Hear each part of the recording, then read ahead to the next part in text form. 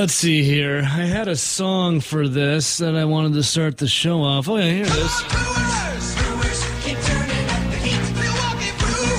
The Milwaukee Brewers, baby. How about Joey Wiemer turn up the heat? 5 RBIs, 2 dingers.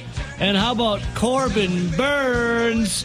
Dude was a baller out there on the mound. 8 innings, only giving up 2 hits, striking out 9 with 96 pitches as the Brewers beat the brakes off the Orioles 10-2. And oh my God, does it feel so good. Rowdy, good morning. How are you doing? Yeah, Brewers already took the series for the Orioles. That's right, baby. Going for the sweep. One more game this afternoon. But my question was, when I was watching everything unfold last night, the very first thing that went through my mind, do we still have anyone out there that thinks Corbin Burns is sandbagging? We have one. His name is called The King RX on Twitter, or Rory Argaiotashano. He says, let's see, King, are you still out on Corbin Burns, or are you just doing your trolling? I'm not sure what it is. Yeah, dude, Burns was just dynamic last night, Rowdy. He was just dialed in. He went 8 innings, gave up 2 hits, no walks, no runs, 9 strikeouts. And how about the offense actually backing up one of their awesome pitching performances? Unbelievable. Corbin Burns.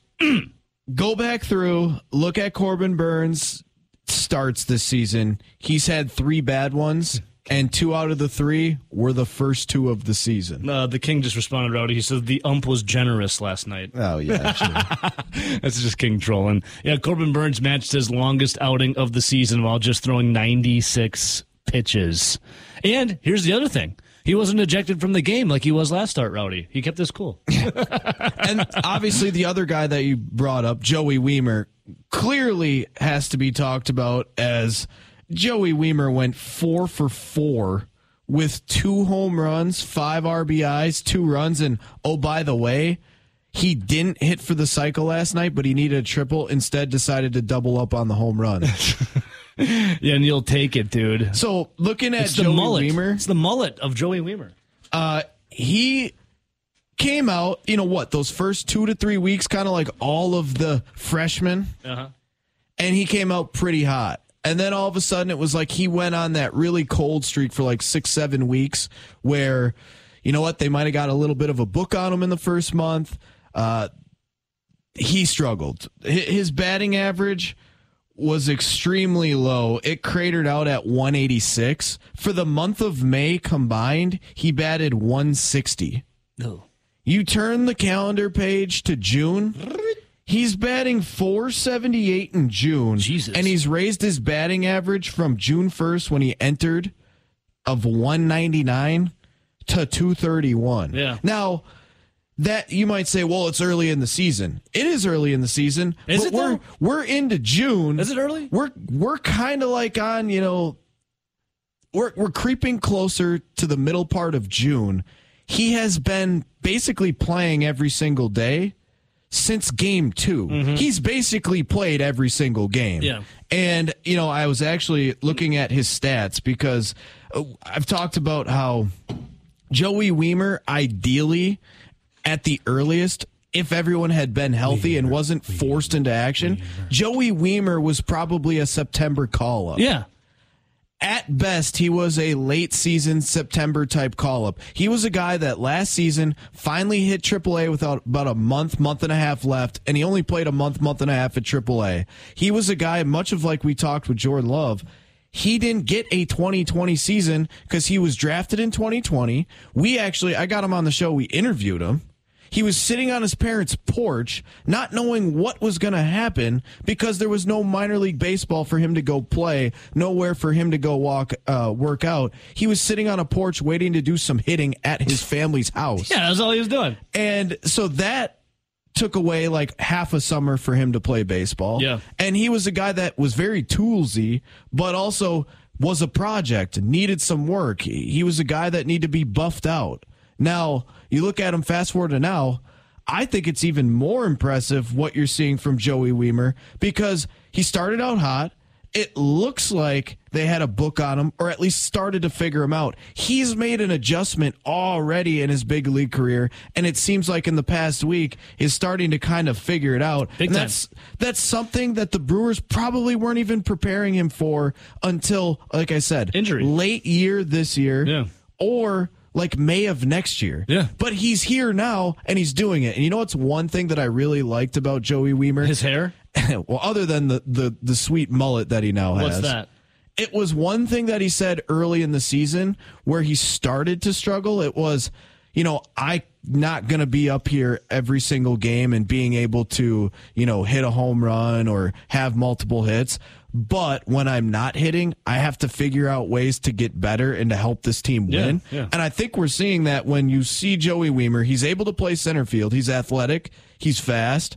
He's got a good arm. And he's a guy that can hit a little bit, and he's got some pop, clearly. But I went back through, and I ran kind of, if the season ended today, what he was on pace for. Yeah? What'd you figure out? So this would be Joey Wiemer's, essentially if Joey Wiemer got a full season of at-bats, and this is already basically a year before the Brewers wanted him here. Yeah. He would hit, if you extrapolate this out, for a full season. Now, granted, I get it. He's really hot, fiery hot the last week. 4 for 4. It's still early in the year, so the average can move a bit, but he is on pace to have a 231 season with 26 home runs, 73 RBIs, 8 stolen bases, and he's been hitting in a 9-hole pretty much the entire season. And like I said, he's in the big leagues earlier than expected due to all the injuries. Yeah, the dude is... I mean, other than the batting average, are you really upset with the guy in his first big league season if he gets to 26 home runs, not at all. 73 RBIs, or 28 stolen bases? No. At this point, Joey Wiemer's a 25-25 guy. That's impressive, especially for a kid that's 24. Yeah. And again, we wouldn't have seen him if it wasn't for injury early on in this season. And now he's like, right now he's the heartbeat of the Milwaukee Brewers. I mean, offensively, the if dude's you crushing watch, it. you can tell he's locked in just because I don't care what any other pundit says at any time on any radio station. If you see Joey Wiemer, you can tell he's locked in because that first home run he hit, he sat back on the ball, let it come to him, served it out to right center, and he still hit it well, but he stayed right on a pitch that was on the outside corner and took it over the right center wall, and it wasn't like it was a cheap home run to like barely, wall scraping. That was to right center where it's a little deeper. He was right on it. He sat back, he watched the ball come in, he took it the other way, and he put a nice swing on it. That's how you know someone's locked in. And then you move forward to the second home run. It was a hanging breaking ball, curveball, a little bit above the belt, but he sat back and just uncorked on it. Like the guy hitting it to right for a home run, hitting it to left for a home run, hitting the fastball on the outside corner, a curveball hanging on the inside corner, shooting a ball up like the guy is completely locked in. And I think the fact that he's hitting 478 for the month of June in the first week is also pretty evident. Totally. Corbin Burns after the game said he got a good haircut. Now he's the best hitter on the planet. So Corbin Burns loving it. And Hair Game recognizes Hair Game. Craig Counsell also, yeah? No, I was just going to say, like, with Wiemer and Turang, because those were two of the three guys that came up. Obviously, Mitchell, can't say much about him with the subluxated shoulder. He's probably done for the year. But Joey Wiemer started to show that he was making adjustments. Yeah. I know Bryce Turang had 2 hits in the last game he played for the Brewers, but he went on a 1-for-42 spell going into it. It just looked like he was kind of toiling around. He was even more advanced than Joey Wiemer. I think this is huge, seeing that Joey Wiemer is doing this early, showing that he can make adjustments. Yeah. Because Turang was more ready than Joey Wiemer. Turang had played more minor league seasons than Joey Wiemer. He was more seasoned in the minors, but Wiemer was showing the fact that he was already making adjustments. Now, we'll get to it more, but Turang was sent down. And I think that's the right move right now. He's not hitting. Confidence has to be an all-time low. And Luis Arias is back healthy, though so far hasn't had very good returns. Yes, but yeah, I guess some people just when the lights get a little brighter, Rowdy, they step up to the occasion.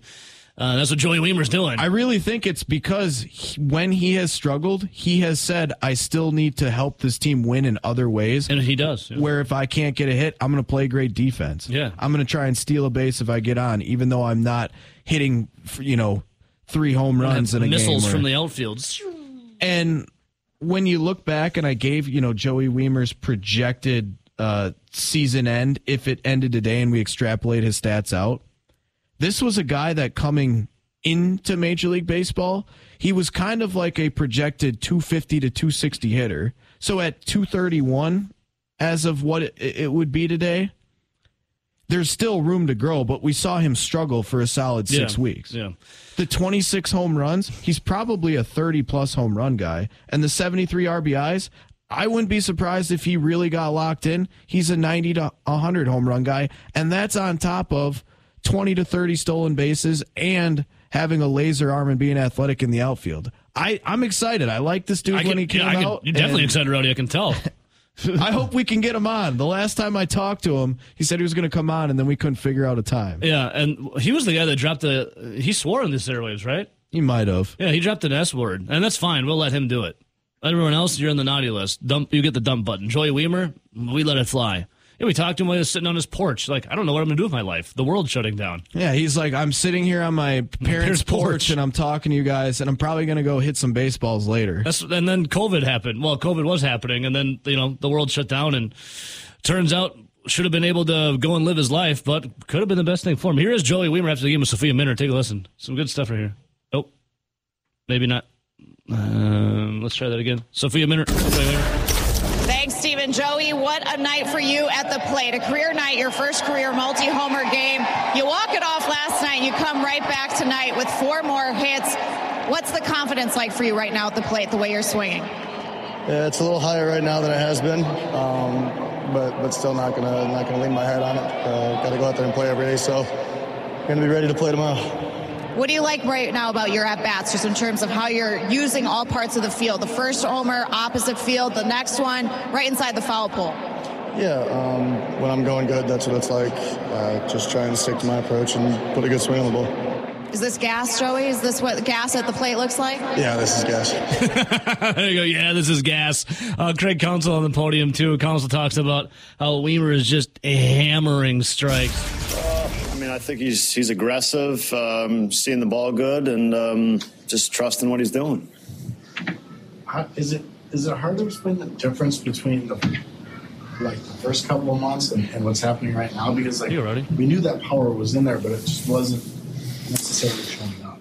No, I think players get hot, and it maybe took him a little while, and he's obviously in a really good stretch right now where he's seeing the ball well, getting good pitches to hit, and not missing them. So, that's kind of where it is, and it's producing a lot of offense and doing big things for us. Why does it sound like Craig Counsell is like getting tortured under the table when he's up there at a press conference? It's always those deep, long sighs.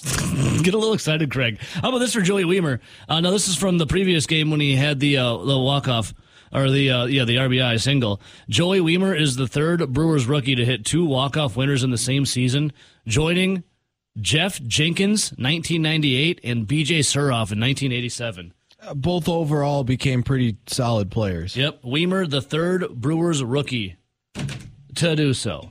And then, let's see. Well, we'll get to the Brewers. There's a lot of stuff. How about Willy Adames having a home run in his first game back? We're going to get to that as well. Willy Adames is back. It's nice to see him not having a fractured, brain or a skull and a scattered brain from getting that liner to the face. That was nice. And again, how about only 2 pitchers used last night? Burns was so freaking good.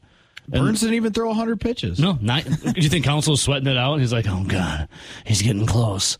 And then, what was his name? Sousa comes in? Yeah, comes in for, gives up 3 hits, 2 runs. But he is what he is. Yeah, the Brewers are up 10-0 when at the time. When you went through 1 billion pitchers between your rotation and your bullpen, this is a guy who wasn't expected. This isn't a guy expected to really hold a role in your bullpen. You're up 10-0. This is like a quadruple A type pitcher that was going to be used between AAA and Major League Baseball. When they needed a fresh arm, they'd shuffle him up.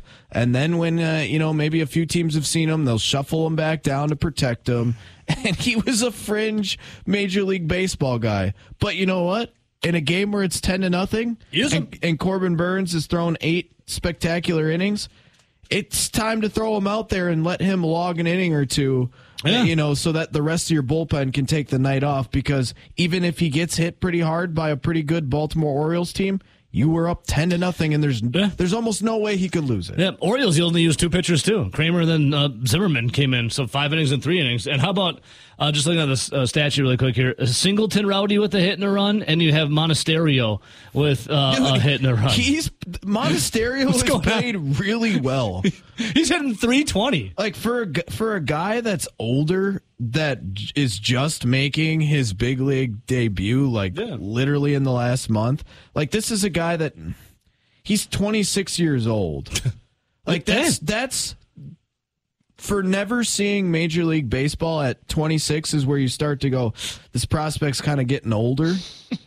I don't think he's really got much staying power, but he's playing well now. Yeah. And that's what the Brewers need when Bryce Terang is now in AAA. Luis Arias was out pretty much the entire season, and since he has gotten back, hasn't really produced. And Mike Brasso, another guy that was a key utility guy, he's in AAA. Yeah. So someone's got to play.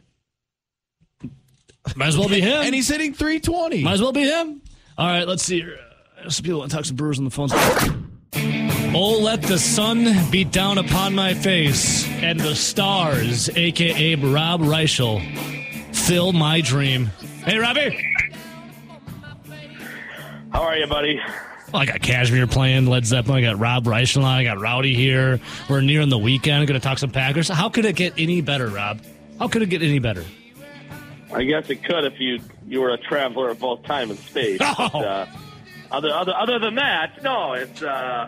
I'm the lucky one, talking to you rock stars every Thursday. I will be a traveler of both time and space. I just happen to do it on the weekends when I don't have any responsibilities the next day, So that is a wonderful thing to have worked into your job description there, my friend.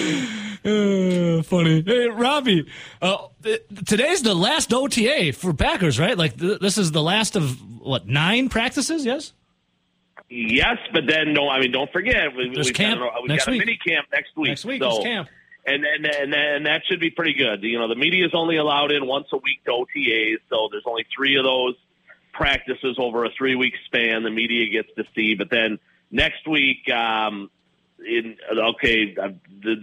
are supposed to see as many as 3 practices next week.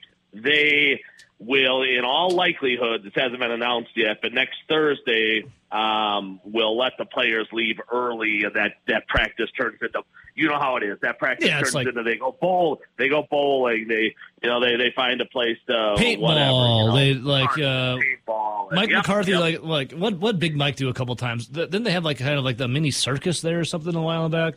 I forget what it is. Mike liked up, if I remember right, Evo, because I always leave then before that day happens because it's such a waste, obviously. But if I remember right, my big Mike always liked to bowl. Yeah, big Mike looks like a bowler. He just looks like a bowler. Yeah, you can see him in your Wednesday night league. Ordering some mini tacos. I mean, guys, I'll agree with you. He looks like a bowler. It's not like he looks like a marathon runner. He would have fit in right in perfectly. Had he never left Pittsburgh on a Wednesday night bowling league, he would have been the first and the last one getting pitchers. And I could see him grinning ear to ear. That would have been a wonderful turn. Would have been a wonderful night for the McCarthy group. I just see Mike McCarthy there grinning ear to ear after he got a spare. He's got a couple mini tacos in his hand and he's got a pitcher in his other. And he's just hucking it up. I'd love it.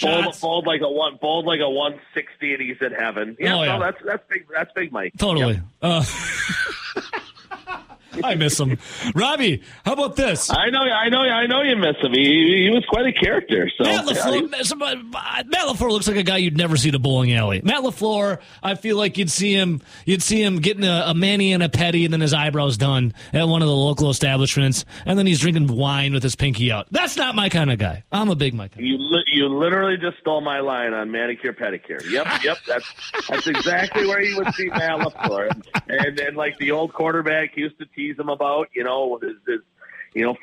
45 minutes a day, getting the eyebrows looking right. I mean, they look good. Don't get me wrong, they look good. Yeah. No. I mean, he's the dream man of half the women in Wisconsin, it seems like. But no, I get it. He's not quite the man's man that Mike was. Almost like the last quarterback in Brett, right? So. Yeah. Rob, well, how about this? When you compare the last two quarterbacks. Speaking of quarterbacks, we've talked a lot about Jordan Love throughout these weeks that I enjoy thoroughly every Thursday around 8:20. What about the rest of the roster? Position battles. What's going on? I feel like there's never been more influx with the Packers right now than who's going to be, a starter. Well, what say you, Robbie? No, I totally agree. I mean, it's a roster and a little bit of turnover. A lot of turnover, really. I think training camp's going to be fascinating, Evo. Once we get there in a couple of months or 6 weeks, really only. I mean, it's going to get here quickly for us. I think there's at least one, maybe two jobs open on the offensive line. That number 3 wide receiver, the slot guy, is going to. Be a battle we're gonna have to watch. I think Jaden Reed's obviously the front runner there, the rookie. But I think that's wide open. The tight end jobs are, snaps at tight end are wide open. How quickly can Musgrave and Kraft take over that position and steal snaps and become the guys versus DeGuara and Tyler Davis? I think a job is open at defensive end. Without question. I think the secondary's got a lot right now. I mean, if Darnell Savage is your lock at safety, a guy who was benched last year, that's a position in flux with a lot of potential turmoil. And I think that is going to be a fascinating one to watch through the summer, Evo. I think the number 2 corner, how quickly Eric Stokes can get back and try to get his job back from Rasul Douglas is going to be really interesting, and I've told you this from the start. I'm not sold that Anders Carlson's going to be the kicker when we get to week 1, and there's an outside chance that that still could be a Mason Crosby type of a player. If Carlson bombs through the course of the summer, I think they'll go and they'll find a veteran to kind of ease into the season, and maybe they store Carlson on the practice squad or something like that. But no, you're right, Evo. As we look through the roster, and I didn't even mention backup quarterback between Clifford and Etling. That could be a big one. But just straight up the starters and some other jobs, and I'm going to write that over the weekend, Evo. We've got 7 or 8 that I think are really. That really is, as we sit here on June 8th, we're not sure how it's going to look 3 months from now. When week 1 rolls around. Now, is that a good thing? I mean, is it a good thing or a bad thing, Robbie? I mean, obviously we're going to find out, but what side do you more lean on, good or bad? No, I mean, it's probably not ideal. You'd probably like to know who, some of these guys are at this point in time. The one thing it will do, though, iron sharpens iron, as they always say, Evo, and some of these training camp battles will probably make the winner of the battle stronger. You won't see guys. Just take Savage, for example. Evo, he's got so much to prove coming back at the safety spot after having undoubtedly his worst NFL season last year in year 4. I mean, he's got to have a really strong training camp, and you know how it is, as watered down as the summers get now. I mean, I remember back, Evo, Mike Sherman, his final year in Green Bay, which is only, it's 19 years ago now. That they had 55 practices that summer. I mean, think about that. And Matt LaFleur hasn't put it out officially yet, but last year I want to say he had 15 practices. So, things are undoubtedly watered down, and they're not on the field nearly as much. So, you would like a high level of intensity, but if you're a proven veteran and your job is locked up, Evo, You don't have to go out there in those 15 practices and turn heads. And they've got a lot of guys that in the course of this camp over those 15, 17 practices, whatever it turns out to be this year for LaFleur, are really going to have to shine to win their jobs. So, maybe that has those guys sharper for week one, and that's a byproduct and a positive when it's all said and done. But obviously, you'd like to come into the season, and they've had this Ebo the last 4 or 5 years. Since they went to the NFC Championship game in 2019, Matt LaFleur's first year, they've had 19, 20, 21 of those jobs locked up when we get to training camp. This year, there's certainly a lot more, and they're making some veterans even, Ebo, I think, fight to keep their jobs. Let's just take that offensive line for example. Obviously, guys like Bakhtiari and Jenkins are safe. I think Runyon is probably safe. At the other guard position, but Zach Tom against Yash is going to be a fascinating battle, I think, at right tackle, and it seems like they're really making Josh Myers have a strong summer to come back and earn his snaps and win his job again. Where in theory, Ebo, they're bringing back all their guys from last year, but they're talking about jobs being open and, possibly guys switching spots and they're giving guys a various look at different positions and things like that. So you take a positional group like that on paper you say, well, they've got their top 5 back, they've got 7 of 8 back or whatever it turns out to be. But there's going to be real intense battles inside that room as well when it's all said and done. And again, that could be a group, let's just take them for example, Ebo, that benefits from that type of competition, because when it's all said and done, I think Green Bay is going to wind up having one of the top 5 offensive lines in football once they kind of sort through who exactly is going to wind up playing where. I think they've got plenty of talent up there to be an outstanding unit. Rob B. Speaking of talent, talking to Rob Reischel right now, Forbes.com, Conley Media, my man. Robbie, we have a question from one of our listeners on Twitch. Any chance they sign Amos last minute before the season starts? I think that's a distinct possibility, yes. They've got to list somebody, I guess, as the starter. So they're listing Jonathan Owens at this point in time. But, and I know he played a ton of snaps last year at Houston, Ebo. He was also one of the... Simone Biles' husband? Simone Biles' husband, was he was also one of the, poorest rated safeties in the league. Yeah. But his wife is Simone Biles. In almost every single category. And you can say what you want about Pro Football Focus. I'm actually a fan of it. I think they do really good work, and I think they put a ton of time into their scouting and stuff like that. Some people have their reservations and their doubts. But, a guy like Owens last year ranked near the bottom in almost everything. So even if Pro Football Focus is off a little bit, Ebo, you're still talking that, he's in the bottom quarter or something like that of safeties. You really, in a perfect world, don't want to come back and have him be one of your starters. And I know they've got a couple other options, potentially, I guess, on the roster, like a Rudy Ford or the Moore kid they signed out of San Francisco. But again, with Savage having so much to prove. Now Amos certainly slipped last year. That out of his 4 years in Green Bay, last year was the poorest that Adrian Amos played. And I'm sure if you're Green Bay, you're saying he's got 8 years in the league. He's 30 years old now. We'd rather go younger and cheaper and those kind of things. But after they get, maybe halfway through training camp and things don't look real good and the kicker's going to be a same potential type situation, I think, Ebo, you could easily see the general manager there saying, you know what, let's get on the bat phone. Let's call Mason Crosby. Let's call Adrian Amos. Guys like that who are still floating around that could undoubtedly come back and help this football team in 2023. All right, Robbie. All right, some good stuff there. All right, since we're close against the break, and I always love picking your brain about some other topics before I let you go, I got to ask, does Rob Reischel give his seal of approval for Adrian Griffin, the new Milwaukee Bucks head coach?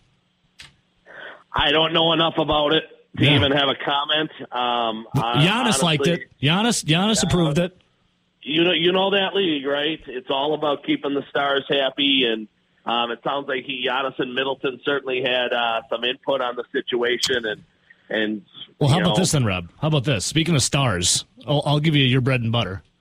Do we have a star in the making in one Joey Weimer, Milwaukee Brewers, 2 home runs last night? Dude's crushing it. The other night he got 2 walk-offs already this year. The only other people to do that was BJ Surhoff, Rowdy, and Jeff Jenkins. Jeff Jenkins. Do we have Joey Weimer, a new star in the making for the Crew, Robbie? Can the owner trade him at the deadline? Totally. Probably will, right? What do you think of the Crew right now? What do you think of the Crew?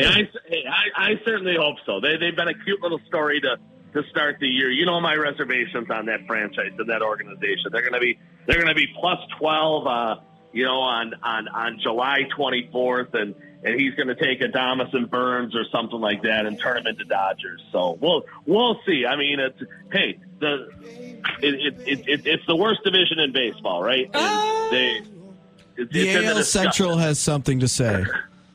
AL Central is worse, Robbie. I mean, we could have a debate. We could have a debate. We could have a debate on it. Okay. It's arguably one of the worst divisions in baseball. So they should capitalize, right? And I'll tell you what, if the owner at the deadline, pulls another Josh Hader and gets rid of, key guys with a 4-game lead or something like that in the division, I will lead the fan boycott then. Hell yeah. All right. I will be the first one down at Miller Park banging on doors because the fan base and the state deserves far better than what Mark Attanasio gave them last year. Well, Mark Attanasio has given us a little gift, Robbie. Maybe June 16th, next Friday, we can go. It's Paige Sporanic bobblehead night, and I think Paige is going to be there if you want to go get your chops at X Golf with Paige, if you know who she is. I do know who she is. That baby. Your wife must not be around right now. That a boy, Robbie. That sounds like a fun Friday night, Evo. And hey, and again, major props to Rowdy for setting me up with outstanding tickets behind home plate the other day. That a boy, Rowdy. That a boy, Robbie. Rowdy's the man. Rowdy is the man. Rowdy is the man. Rowdy, want to think about? All right. Yeah, I heard that bobblehead night with Paige Sporanic is really going to be the tits. See, Rowdy's the man, Robbie. Rowdy's the man. Rowdy was just waiting to slip in that one-liner. He didn't say much. He didn't say much today, but he's kind of like Costanza, right? Leave him on a high. Yep, and we'll leave it on that, Robbie. We love you, buddy. Much love. All right, boys. Talk to you next week. See ya. Rob Reichel, Forbes.com, Conley Media. All right, speaking of some smoke, there's a lot of smoke. Where there's smoke, there's fire. There's a lot of smoke coming out of here of the PGA and the LIV. I wanted to get, RJ, I didn't get to talk about it with you yesterday. I know you differ on it than we do. So LIV for me, I'm not the biggest of golf guys. Like, I always love watching Tiger, Phil Mickelson. You throw in a couple of, they tried to force Rory down my throat. I never was a Rory guy. I know he's good. I love me some Ricky Fowler back in the day when speaking of orange, all orange. His Oklahoma State get up. Yeah. He still does. His Puma gear. He doesn't do the full orange pants, orange shirt, orange hat anymore, but still the does orange flat brim hat. Yeah, still does the long orange hair on Sundays when he makes it. He looked like a skater punk out there trying to go golfing. Yeah. But, I'm a casual golf guy. Now, I'll be full disclosure, I've gotten more into it because Rowdy's gotten into it big time, and, I love the storylines now. I love when we were fighting with Ben Kenny about Danny Willett. Still owes me money, by the way. Yeah, has he responded? That Venmo is still pending. Wow. I love the is Tiger back, will he make the cut conversations. And what I really love now is the drama that LIV brought to golf this last year, and Phil Mickelson also being the bad guy. 2 years, yeah. And Phil Mickelson being the bad guy. I enjoy the all black. I'm dressed in all black. Phil Mickelson out there trolling people online getting it done. The only reason Phil was the bad guy, and you know what? His whole explanation of why he actually made the flip, fine. That works. You wanted more transparency in the PGA. You wanted to know where all those sponsorship dollars went. You wanted to know why the purses aren't bigger. And magically, once people started jumping to LIV, purses got bigger over here. I get that. But people made him the villain because of his bad MFers comment first off, being like, yeah, I'm never going over there. Have you seen those guys? There's bad MFers. Yeah. And then all of a sudden, he's over there. Yeah. That's why he's the villain. People are like, oh, you're a hypocrite. Right. Yeah. Despite everyone else in this scenario is hypocrites too. As I heard Jim Rome calling him yesterday, Jay Moneyman, or Jay. I forget Monahan, but it's like Money Man. Oh, the PGA commissioner. Yeah. Yeah. But So that's why Phil is the villain in a lot of people's eyes. Not the fact that he went over to LIV. It's the fact that he was basically chastising them and saying things like, he had that moral dilemma and he made it announced and then went over. Whereas the other guys, like Koepka, not that many people are upset at him in the golf world because he's like, I need a break. My body needs a break. And I can go make money and not golf every weekend and still be able to keep my card. And Dustin Johnson kind of said the same thing, too. He's like, I can golf less and spend more time with my family. Right. And make more money. And yet all of them were at every event. But did you guys see the rumor on why this merger officially came to be? No. There's rumors out there that Jon Rahm I saw that. was linked to the LIV and was starting to work on a deal to go over and play LIV golf. No. And if you're the PGA, it's one thing to lose a legend like Phil Mickelson, who's in his 50s. Like, he's clearly towards the end of his golf career. But you can't have Brooks Koepka basically lead for 3 out of 4 rounds in the Masters and then win the PGA Championship. And then you would have Jon Rahm slinking off to LIV. He won your Masters event. He's the guy that stole it off the ring finger of Koepka at the Masters.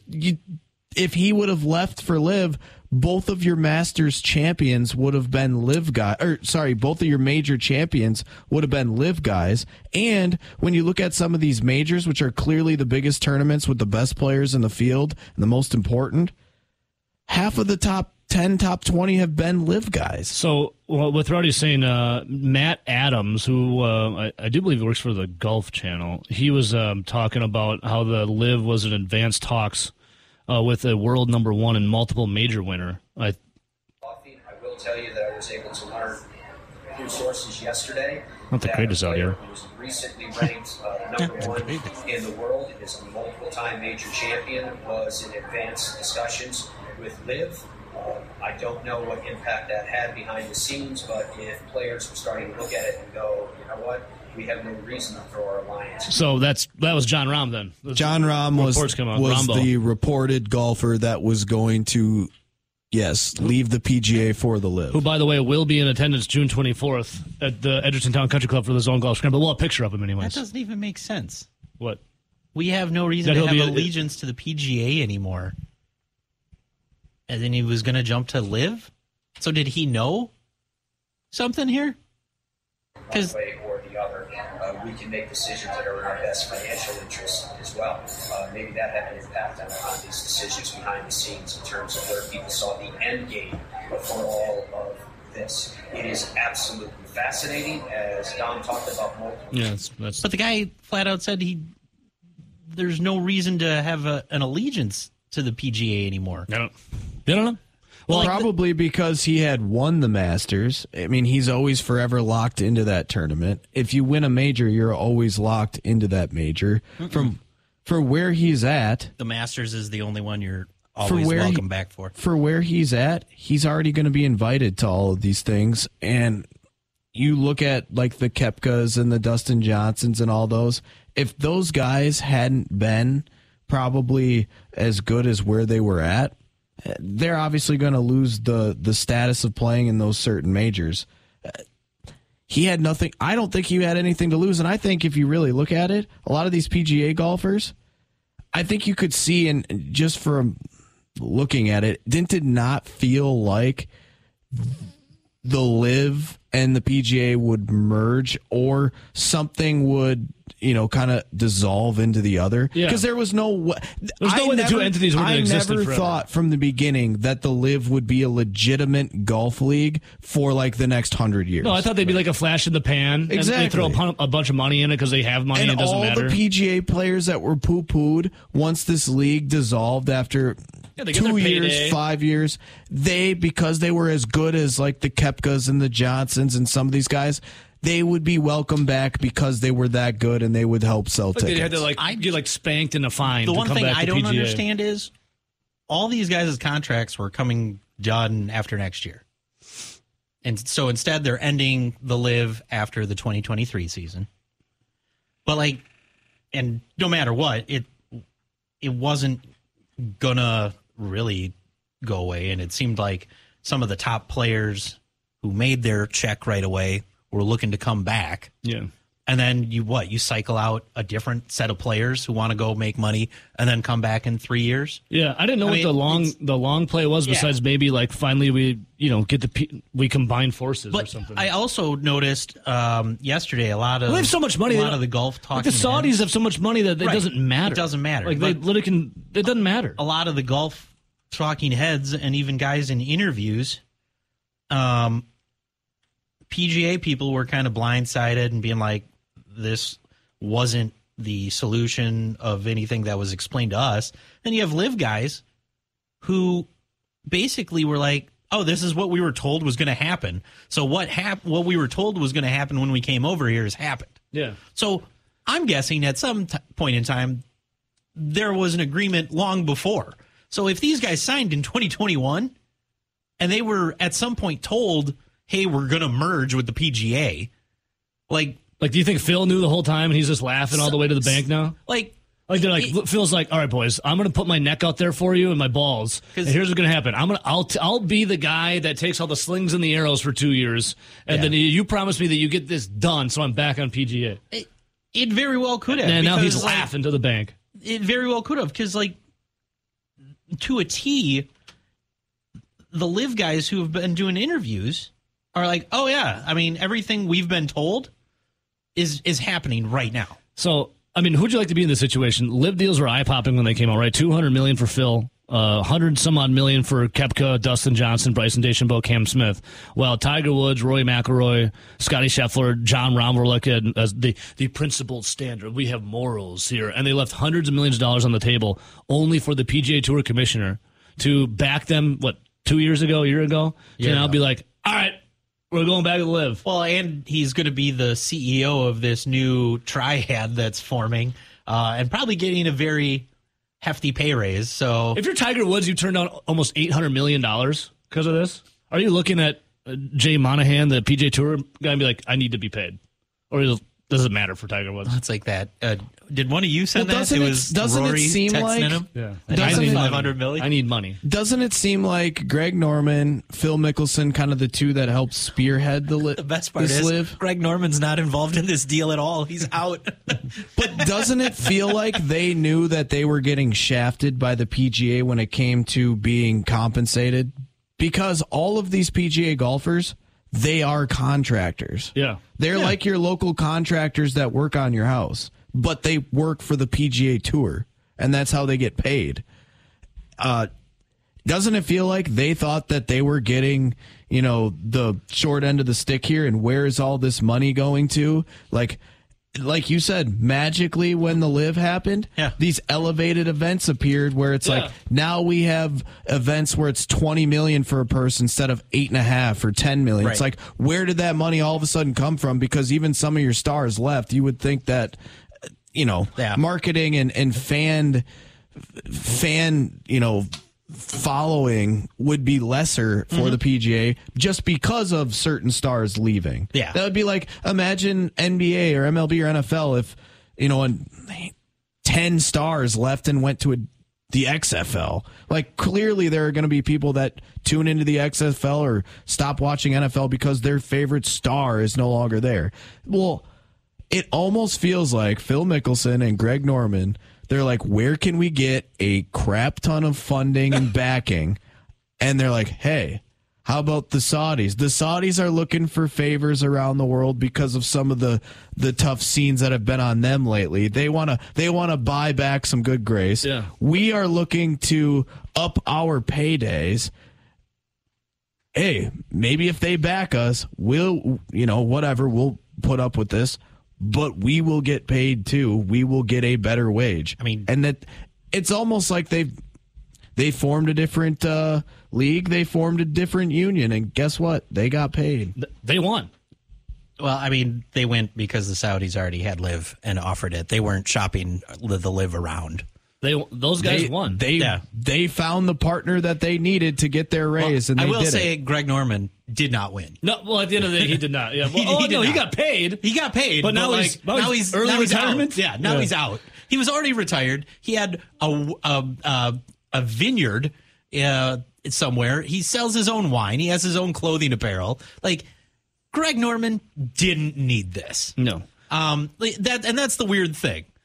A lot of these guys, you want to shake it up, even though they're well off. I understand getting paid like a baseball player now is very tempting. I get it, but most of them's net worth, they didn't really need this. They just wanted to shake it up. Like, I don't know the ins and outs of the PGA, but it sounds like there's a lot of animosity. I mean, it's like Rowdy said, they're independent contractors who, the only way you get paid is you win. If you win, you get sponsorships, so you get more money that way.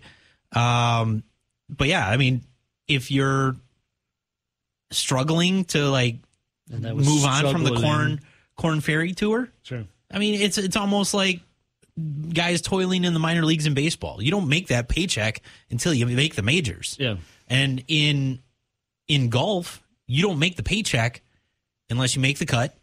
Unless you start finishing top 10. Unless you start finishing top 5. Or if you're a golf pro from California, you hit a hole in one, people want to give you $50,000 for your club. And then you get an exemption into the next tournament. Did the LIV even offer anything to that guy? No.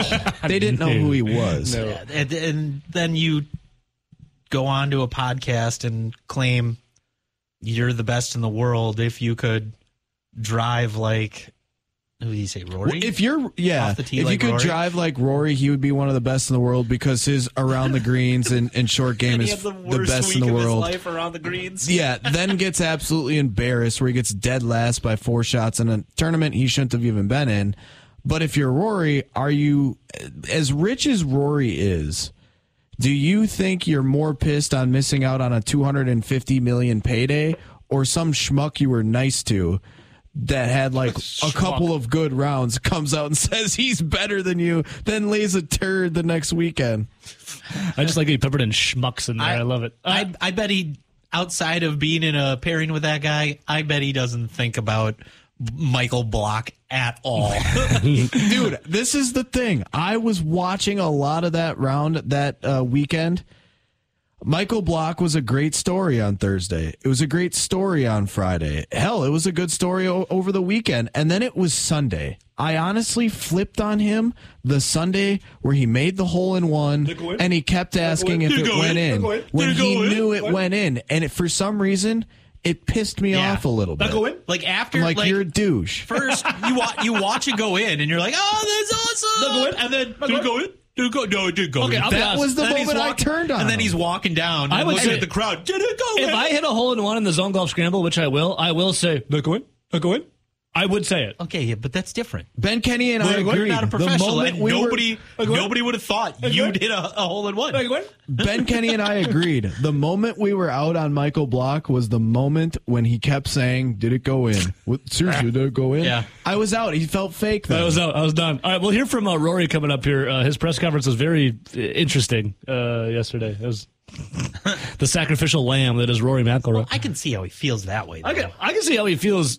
He's like a whiny crybaby up there a little bit. I understand how he could feel jaded, though, over it. Like, if you're lied to blatantly in your face and it comes out in public and you didn't find out about it first, wouldn't you be a little upset? I understand. I get it. I want to get into Rory McIlroy, though. Rory McIlroy on the podium yesterday talking about how he was a sacrificial lamb.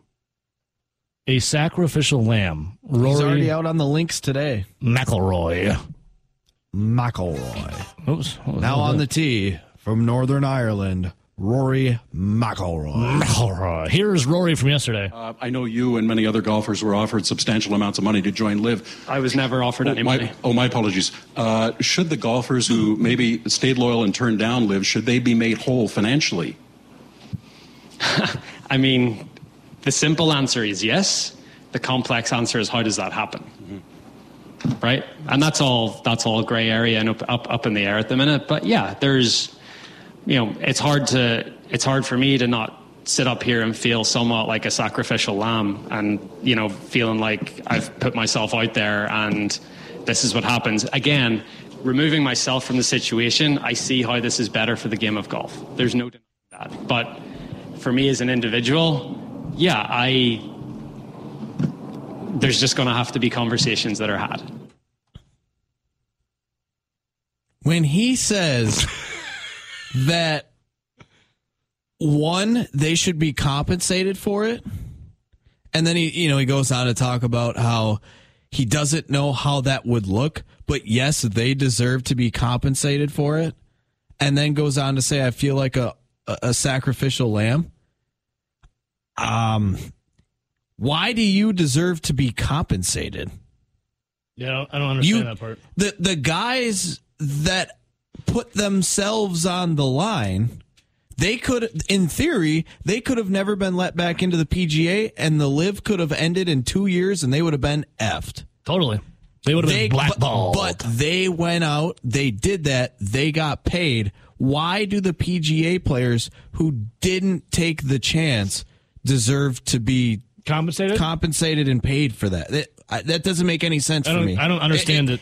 It's like you lost. Yeah. You didn't do it. You lost. Sorry, you don't get paid. It's like, hey, I'm playing. Now, moving forward with the LIV and the backing and the elevated tournaments that they got in, that the LIV basically helped these PGA. Honestly, guys like Rory McIlroy and some of these PGA players can thank some of these LIV players for breaking off, because then that's when the PGA Tour said, well, we're going to do these elevated events where now we're going to have 10 designated events that aren't majors, where we're going to make the purses for these tournaments, $20 to $25 million. That got them more money. And now they're what looks like to be coming back to the PGA, and they're going to have bigger tournaments with more money, blah, blah, blah. In theory, that helps PGA, but why do you deserve to be compensated? It's like you turned it down. It's like, hey, I know what's the Canadian Open is this weekend? What's happening right now? The Canadian Open. It's like, hey, I'm in the Canadian Open right now. I know I didn't make the cut, but I played in the tournament. I deserve to be compensated. Pay me money for just showing up. Like the purse for the Canadian Open. What does he want to be compensated for not going to the LIV? The purse for the Canadian Open is $9 million this weekend. That's for every single golfer that's going to get paid. The elevated events are $20 to $25 million. Clearly, if it's a $25 million elevated event, that's almost 3 times as much money to be divvied up between these golfers. And the PGA, like even RJ said this morning, magically came up with, we have all this, all this money here for elevated events. Well, where did that come from? Yeah. Clearly it was there. And clearly some of these LIV people like Greg Norman and Phil Mickelson knew it was there, knew they were getting screwed over, and wanted to make more money, wanted, technically, as their contractors, better wages. Now, my thinking is, I just don't get how... I deserve to be paid. I don't get how they're going to repay him. I don't get how you are going to fine a LIV guy that took the money. They're saying now even more so, Rowdy, that LIV players will be fined if they want to rejoin the PGA Tour. Let's think about this, Ebo. Yes, Rowdy. We put some investments into a Bitcoin company. Oh. And now this Bitcoin company was not a part of any of the big, standard... It wasn't, or there wasn't like FDIC. No. It wasn't the big standard Coinbases or. Oh, I understand. I'm trying to think of some of the other bigger, like. It's a newer wallet. Yeah, it was a newer wallet that was upstart, that was very decentralized. Mm-hmm. But the United States and the government didn't like that, and then they throw some things down on it, and all of a sudden it goes bankrupt. Guess what? Then they said, we're going to turn around and we're going to sell this thing. And we're going to sell it to the highest bidder. Who buys it? It ends up being that FTX, the Brady, Shaq, Seb. Sam, what the hell is that? Bankman-Fried, that fraud. That curly-haired F. Yeah. His company buys it. Sam Fried-Bankman. Then he gets arrested. That thing goes belly up. Then they go, okay, we're going to put your company that you own your stuff through up for sale again. Then the Binance company buys it, which is now under investigation from the United States for all this dirty backdoor stuff, which, It's not the government probably just wanted more of the cut because Correct. they were probably doing it too. Correct. But now that's going to fall through, and guess what? I'm probably going to be out the entire investment that I put into this. Probably just 2018, 19. Yeah. But here's the thing: I don't expect to be compensated because I missed out and lost. I want blood. I just want my money back, Rowdy. But I'm not expecting anything back. I don't want my gains. I just want my money back. No, I'm not. Same. I wouldn't be expecting anything back either. And Why? guess what? Because I came up snake eyes when I gambled on it. I was a sacrificial lamb. I was a sacrificial lamb too. You know, hypothetically speaking, you know who gets money from this? Not us. Not me. That's Sam Bankman-Fried, whatever that idiot's name is from FTX. I hate that guy. Well, technically, he never took it because the sale never went through because he got nailed before. But And he's got an ugly girlfriend. still, he's a turd. Giant turd. Well, didn't he end up building like a big compound in like the Bahamas or something with all that money? Like, he did something with that. You bet your ass if that was me, I'd be arrested. For what? Whatever he was going to be arrested for. Would you have escaped to the Bahamas? Did he have to stay in like the Bahamas jail or something? I wish all the bad things in life could happen to that guy. All right. Yeah, but yes, Rory McIlroy is the sacrificial lamb. We deserve to be compensated. I just don't know how. You don't deserve diddly poo. Diddly poo. You didn't take an opportunity and you lost out. Yeah, you know who's laughing best now? Phil Mickelson. Sometimes you Dustin take the Johnson. opportunity and you lose out. Sometimes you don't take the opportunity and you lose out. Yeah. Life is a bunch of gambles and risks. Yep. You just got to calculate and make the right ones. And guess what, Rory? You calculated wrong and you lost. Same with us.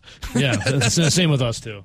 But I'm not up here calling myself a sacrificial. Well, I mean, I kind of am. But I'm not whining about it and crying. And Rory. Oh, I'm not crying either. I'm just using it as an example. I've never really cared for Rory McIlroy. I didn't hate him either. But now I care for him even less after all this like crying on the podium about this stuff. It's like, dude, don't be jealous that your boys got paid and you're left holding your in your hand. The funniest thing about it all too, Rowdy, is when people say, what about the moral side of things? What about the moral side of things? Really? Really? The moral side of things? Okay. I don't even get into that. John Ye Midwest. Not a Phil Mickelson guy. Not a Phil Mickelson guy for my buddy John Ye. All right, we'll come right back. I will say this about Phil real quick. I love Phil in all black as the villain. Yeah, he's the man in black. It's even better than just the normal Phil, the lefty. You know, he's just he's been smiling ear to ear for the last 2 days. But there's also a little twist of all this. Greg Norman has rallied the troops at LIV, telling them the LIV is this is like a couple hours ago. The LIV is a standalone entity and will continue to be that moving forward. And that comes right from the top.